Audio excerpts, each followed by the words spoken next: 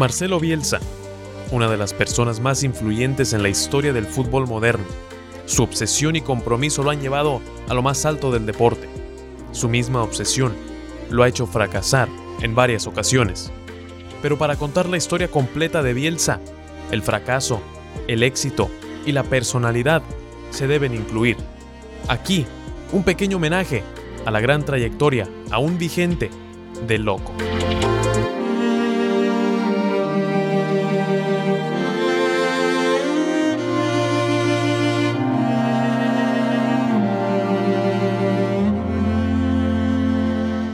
Marcelo Alberto Bielsa Caldera nace el 21 de julio de 1955 en Rosario, Argentina, una ciudad futbolera. Ahí también nació, obviamente, Lionel Messi, Gerardo Martino.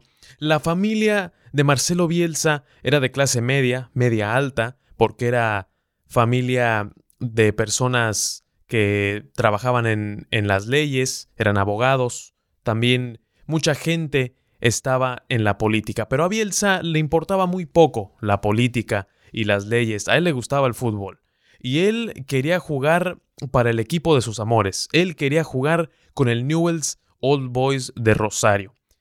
Pero da la casualidad que su padre, abogado, un abogado muy importante en Rosario, le iba a Rosario Central. Era hincha del Rosario Central, archirrival de Newell's, el equipo de Marcelo Bielsa. En fin, Marcelo Bielsa se va de su casa a los 16 años, muy joven. Se va de su casa porque su familia no veía con buenos ojos de que el joven Marcelo, o el niño Marcelo, como le decían en su casa, se dedicara al fútbol.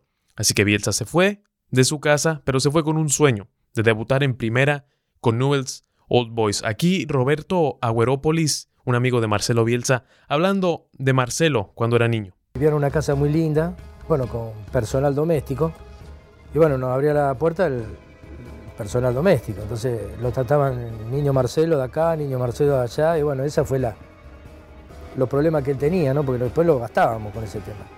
La carrera de Bielsa como jugador fue muy discreta, porque aproximadamente duró 5 años la carrera como profesional. Debutó con Newell's, jugó con Instituto y se retiró con Argentinos de Rosario. Sus mismos técnicos y compañeros decían que Bielsa no era el jugador más talentoso del mundo, pero sí tenía un gran carácter y una pasión enorme por el deporte. Tenía una obsesión por la táctica y por la estrategia también. Y puede ser, el talento no le alcanzó para poder consagrarse como un gran jugador profesional. Jugaba como defensa central, pero la pasión y la obsesión le alcanzaría para otra cosa. Aquí Jorge Grifa hablando sobre Marcelo Bielsa. Estábamos charlando, paseando por el barrio. Me dice, tengo la carrera para nosotros. Digo, ¿cuál es, hermano? Dice, el profesorado de educación física. Digo, está loco, boludo. Yo no. En fin, Bielsa se retira como jugador y decide estudiar educación física, pero tenía la intención en realidad de ser director técnico. La educación física era un tipo vehículo, una ruta para poder llegar a ser director técnico. Bielsa dirige al equipo de la Universidad de Buenos Aires y ahí es en donde lleva el profesionalismo, la obsesión por la táctica y por la estrategia. Algunos, o más bien la gran mayoría de los jugadores de la universidad odiaban esos métodos de Marcelo Bielsa tan intensos y tan rigurosos. Pero Marcelo Bielsa, refiriéndome a Marcelo Bielsa, no puede conseguir ese verdadero cambio, porque sí, los jugadores le empezaban a creer el mensaje y empezaban a creer en los métodos de Bielsa, pero los que se encargaban del equipo, los que trabajaban en las oficinas, no cambiaron mucho sus modos y seguía siendo un fútbol amateur. Marcelo Bielsa se cansa de la mediocridad que había en este equipo porque él obviamente quería explorar otros horizontes, quería irse a otros lugares. Y en la universidad en ningún momento iba a llegar el profesionalismo. Pero eso sí, dejó huella Marcelo Bielsa en la universidad. Aunque no duró mucho, dejó huella. Y eso va a ser tendencia en la carrera de Marcelo Bielsa. Después de la universidad, Marcelo Bielsa llega a las inferiores de Newell's y empieza a formar jugadores. Su equipo junto a Marcelo, obviamente, hacían un scouting verdaderamente brutal, detallado, para conseguir a los mejores jugadores de la región. Y por qué no, también a los mejores jugadores de todo el país. Estos son algunos de los jugadores que salieron de esa camada de Marcelo Bielsa. Mauricio Pochettino, Eduardo Berizzo, Gerardo Martino, entre otros. Cuando estaban en inferiores, Bielsa le pidió a cada jugador de su categoría que le roben el palo de escoba a la madre, que le saquen punta para que sea, y lo pinten de blanco para hacer una estaca. Yo en el colectivo venía con Balbo, veníamos y traíamos los palos de escoba para marcar las estacas para después dentro de la cancha hacer los trabajos. Yo te voy a decir algo que vi yo personalmente un día que fui a Bellavista. Bellavista, donde entrenan la división inferior de Newell's. Un día de lluvia. En una de las canchas más lejanas estaban entrenando. No se veía quiénes eran, pero estaban entrenando en el medio del barro. Y todos los demás técnicos estaban en una garita tomando mate. Estaba Picerni, había varios. Y le digo, che, ¿quién es aquel que está allá entrenando? Digo, ¿usted tomando mate y aquel entrenando? Dejalo. ¿Pero quién es? El loco. ¿Qué hace allá? Una lluvia, un barro. El tiempo de Marcelo Bielsa en la primera división con Newell's Old Boys fue excelente, porque el equipo llegó a alturas que nunca había visto Newell's Old Boys. Llegó a la globalía, como dijo Gustavo Gutiérrez, historiador de Marcelo Bielsa. El Newell's gana el Apertura 90, el torneo de integración 90-91 y el Clausura 92. Llegó a la final de la Copa Libertadores de 1992, que termina perdiendo contra el Sao Paulo. Aún así, Marcelo Bielsa logró muchísimo con el equipo de sus amores, porque lo ganó todo.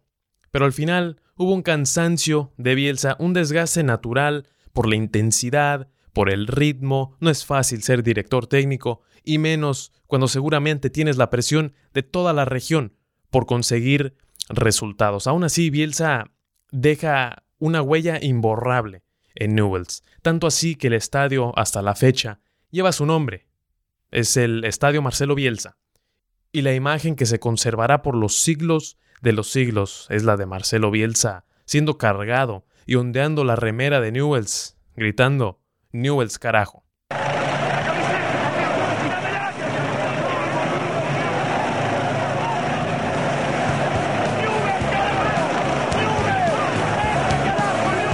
Después de su paso por Newell's Old Boys, Marcelo Bielsa llega al Atlas. De manera poética, Bielsa llega a otro equipo rojinegro. Su tarea era muy similar a lo que había hecho en Newell's. Querían que formara jugadores Marcelo Bielsa. Y de nuevo, junto a su equipo, formaron muchísimos jugadores por una gran red cazatalentos que formaron en México. Aquí algunos de los jugadores que pudo descubrir esa red cazatalentos de Marcelo Bielsa: Rafa Márquez, Daniel Osorno, Osvaldo Sánchez, Jared Borghetti, Pavel Pardo, Miguel Cepeda, Juan Pablo El Chato Rodríguez, entre otros. Bielsa deja al Atlas para irse al América sin en realidad ver los frutos de su cosecha, y en América le va mal, porque en el América hay una ideología muy opuesta a lo que estaba haciendo Marcelo Bielsa. Al América llegas a ganar y no a construir. En el América, si no ganas, te vas. Por eso es que duró tan poco en Coapa. Al Atlas le dejó muchísimo porque se sigue hablando de él como una semilla en un momento dado que le dio un valor muy importante a muchísimos jugadores jóvenes que se empezaron a utilizar a partir de la llegada de él. Después de su tiempo en México, Bielsa regresa a Argentina, ahora a dirigir a Vélez, un Vélez exitoso de la mano de José Luis Chilaver. Le costó bastante ganarse al grupo, al principio, eso es lo que dicen los testigos.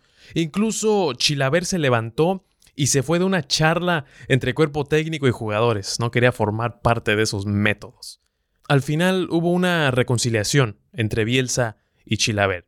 A pesar del proceso de adaptación para los jugadores y mismo para el cuerpo técnico, Vélez salió campeón de liga en el Clausura 1998. Y en Vélez vuelve a dejar huella Marcelo Bielsa. Ahora, esta huella es algo que sí se puede tocar, porque fue el centro de concentración. Bernardo Becker lo comenta, exsecretario técnico de Vélez, dice que cuando estaban construyendo ese centro, todo se le consultó a Marcelo Bielsa. Él pidió algunos cambios y adiciones a los planos. Ese centro quedó al gusto de Marcelo Bielsa. Esta es literalmente otra huella imborrable. A Rosario lo iba a traer un día a ver el hijo de él, porque él tiene 2 nenas, pero el hijo es este. Cuando él estuvo acá y visitamos el terreno vacío, acá no había nada, era un campo. Él dijo, qué lugar hermoso para hacer la concentración.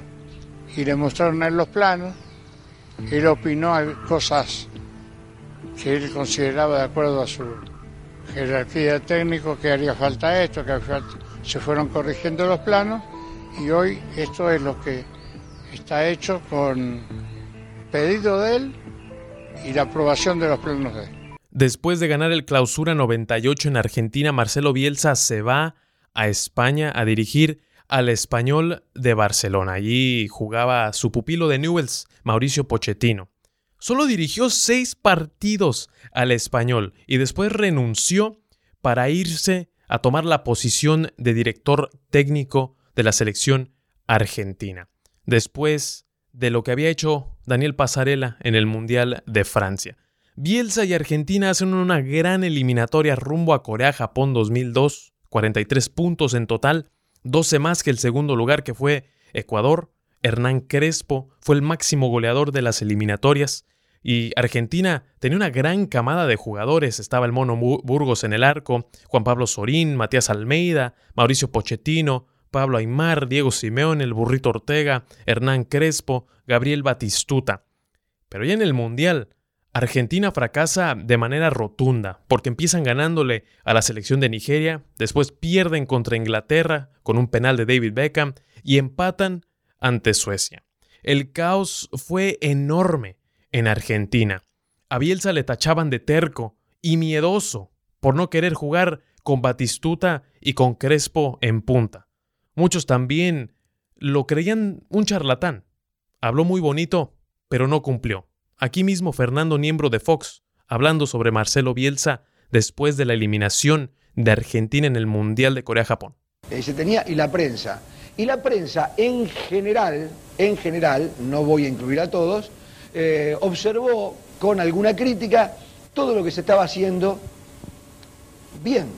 ¿Pero por qué bien? Porque aquí estaban los mejores jugadores de la Argentina, o por lo menos los mejores que jugaban en el exterior. Porque alguien me dirá hoy, ¿y Riquelme?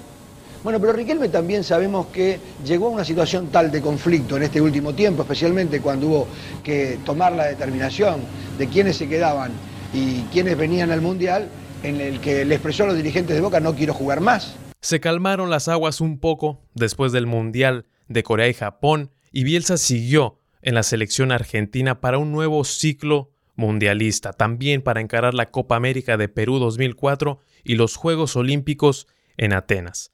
En la Copa América, Argentina pierde la final ante Brasil por penales y en Atenas, Argentina gana la medalla de oro. De cierta manera, fue una especie de revancha por lo que sucedió en Corea-Japón. Aunque la selección argentina retomaba un buen nivel, jugaba bien al fútbol, Bielsa dice hasta aquí. Renuncia a la selección argentina a finales del 2004, a sorpresa de muchísimos. He renunciado a continuar como entrenador de la selección argentina. Los motivos son muy simples, muy sencillos. Noté que la energía que exige absorber todas las tareas que implica ser entrenador de la selección, que son muchas, muy variadas y que exigen que demandan una gran responsabilidad y una gran contracción, que ya no tenía esa energía, que ya no tenía ese impulso. Después de renunciar a la selección argentina, Bielsa se aleja del fútbol por casi 3 años. El estrés seguramente le había pasado factura a Marcelo y quería descansar. Pero en el 2007, la selección chilena despide a su entonces técnico, el uruguayo Nelson Acosta, por la eliminación en Copa América y esas indisciplinas que tuvieron en el torneo. Chile buscaba cambios. En ese entonces no era la misma selección chilena que conocemos ahora. Era una selección que de vez en cuando se clasificaba al Mundial y no se codeaba con los grandes de América como lo hace ahora. Chile tenía talento para hacer ruido e incomodar a los grandes, pero le faltaba el motivador, el estratega, el líder, el diferente. Y en Chile no había gente con ese perfil. Había que buscar afuera. Por eso es que Marcelo Bielsa llega en agosto del 2007. Los chilenos le creyeron el mensaje a Bielsa. A pesar de no tener resultados óptimos en la primera vuelta de las eliminatorias rumbo a Sudáfrica, Chile le puede dar la vuelta a la página. Y en la segunda vuelta le ganan a Argentina en ese primer partido. Van a Colombia y le ganan a Colombia también. En fin, se clasifican al Mundial de Sudáfrica en segundo lugar de la calificación con 33 puntos. Pase directo.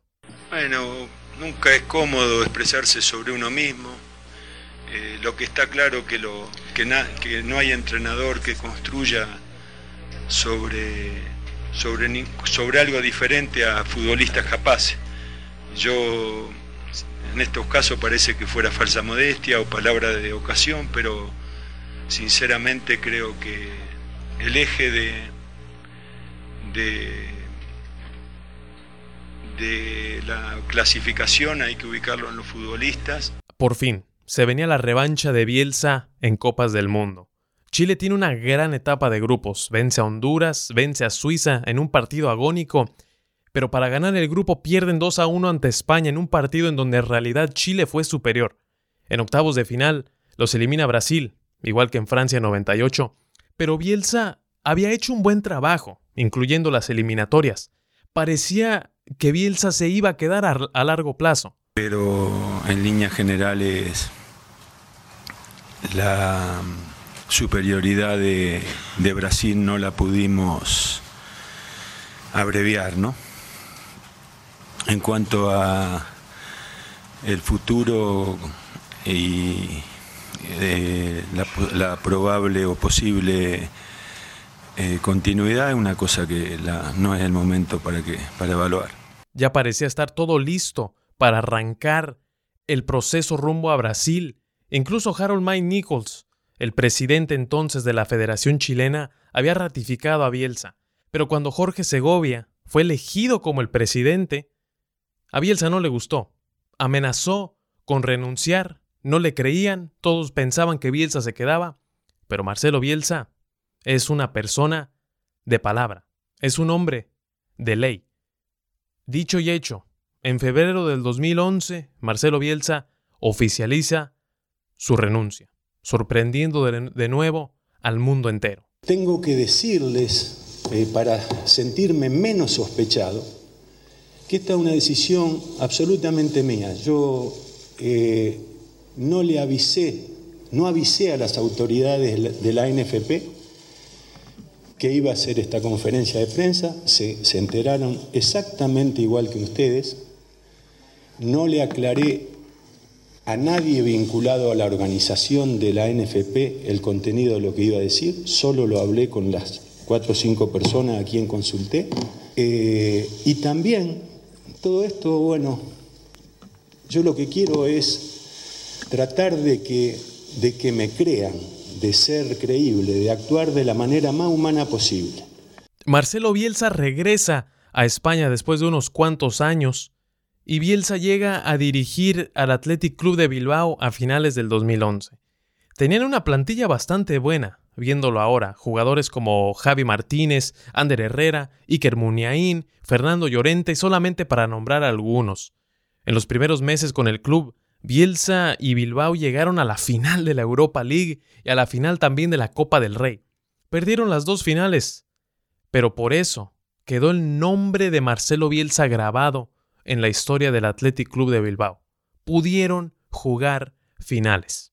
Pero su tiempo en el País Vasco terminaría en junio del 2013, venció su contrato, y aún así, Marcelo Bielsa, sin quedarse mucho tiempo en Bilbao, hizo muchas memorias. Y le recuerdan de manera muy grata. San Mamés tiene una forma de comunicarse con los protagonistas, dentro de los cuales el entrenador es el menos significativo y el que menos repercusiones genera, ¿no? Pero sí he podido observar los mensajes que emite para los jugadores en particular y para el equipo en general, ¿no?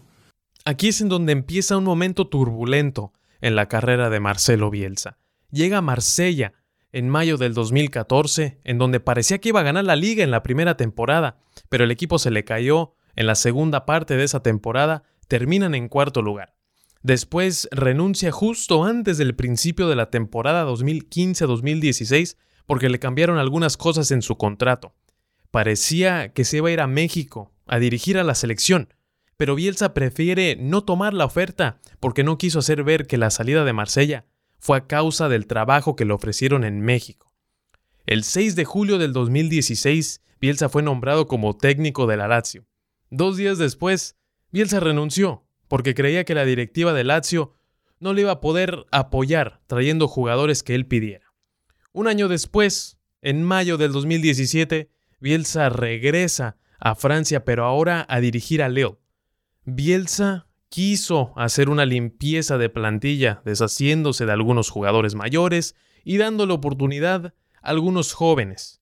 Bielsa también hace un viaje a Chile sin permiso de la directiva para visitar a su amigo Luis Bonini, que en ese momento estaba agonizando y quería despedirse de él.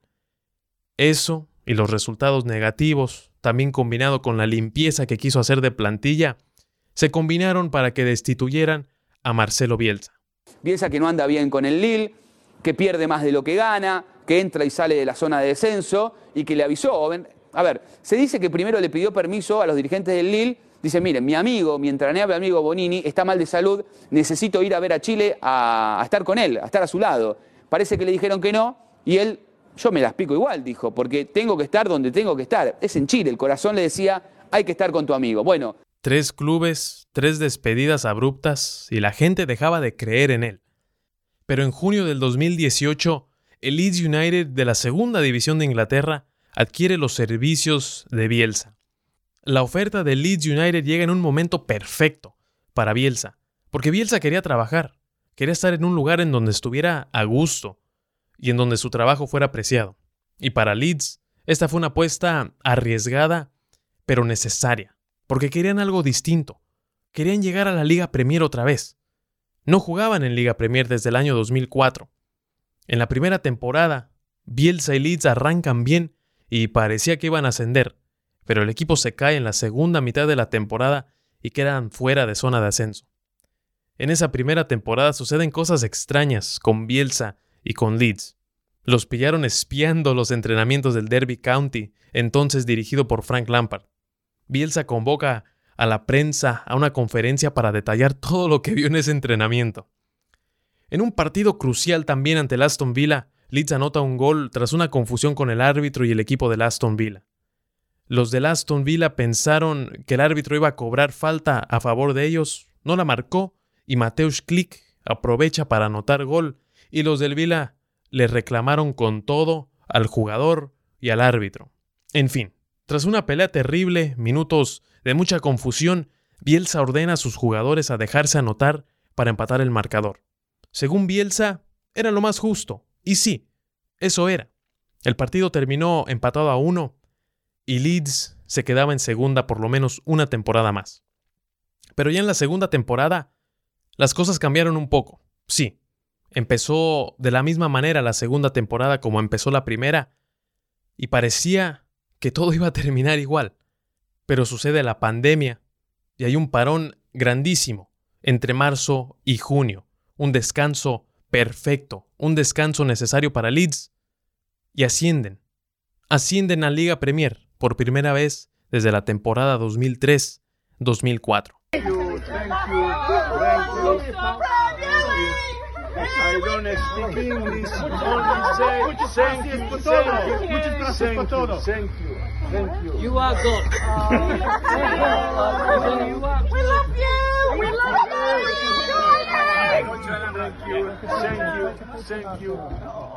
Thank you. Los equipos de Bielsa han tenido un estilo atractivo. porque desde Newell's hasta el Leeds, los equipos de Bielsa se caracterizan por tener la pelota, por presionar y por correr. Mucho, a veces de más. Marcelo Bielsa ha tenido tanta influencia en sus jugadores. Muchos de ellos se han convertido en directores técnicos. Aquí algunos ejemplos. Mauricio Pochettino, otra vez. Matías Almeida, Gerardo Martino, Diego Simeone, Marcelo Gallardo, Eduardo Berizzo y Pep Guardiola. Y aquí Pep hablando sobre Marcelo Bielsa. La anécdota es que estuvimos 11 horas. La anécdota es que estuvimos, que nunca podré agradecer a Marcelo cómo nos trató porque no era nadie. Porque yo no entrenaba ni el filial, me había acabado de sacar el carnet de entrenador y me recibió. Y para eso fue, cuando no eres nadie en el mundo como entrenador, recibirte como me trató fue maravilloso. Como el día antes estuvimos con César Luis Menotti, lo mismo. El legado de Marcelo Bielsa se tiene que dividir en dos, porque como técnico es una de las mentes más brillantes e influyentes que ha visto el fútbol. Su atención al detalle y su obsesión con el trabajo es en realidad única. Ha marcado huella en todos los lugares en los que ha trabajado. Y como persona, todo un caballero, honesto y sincero, un hombre de principios muy bien establecidos, sabe distinguir el bien y el mal. Es difícil encontrar a alguien que convivió con Marcelo Bielsa y que tenga algo malo que decir sobre Marcelo Bielsa, la persona. El legado que viene dejando como persona seguramente es el más importante y es el que más le importa a Marcelo Bielsa. Hasta aquí el podcast de esta semana, un pequeño tributo a uno de los mejores técnicos, a uno de los técnicos más influyentes en la historia del fútbol, Marcelo Bielsa. Nos pueden seguir en Twitter y en Instagram, @baulfutbol. Suscríbanse a nuestro canal de YouTube. También suscríbanse, por favor, al podcast en Spotify y en iTunes. Mi nombre es Alex Pérez. Muchísimas gracias por escuchar. Nos vemos, nos escuchamos, nos estamos hablando otra vez la próxima semana. Cuídense.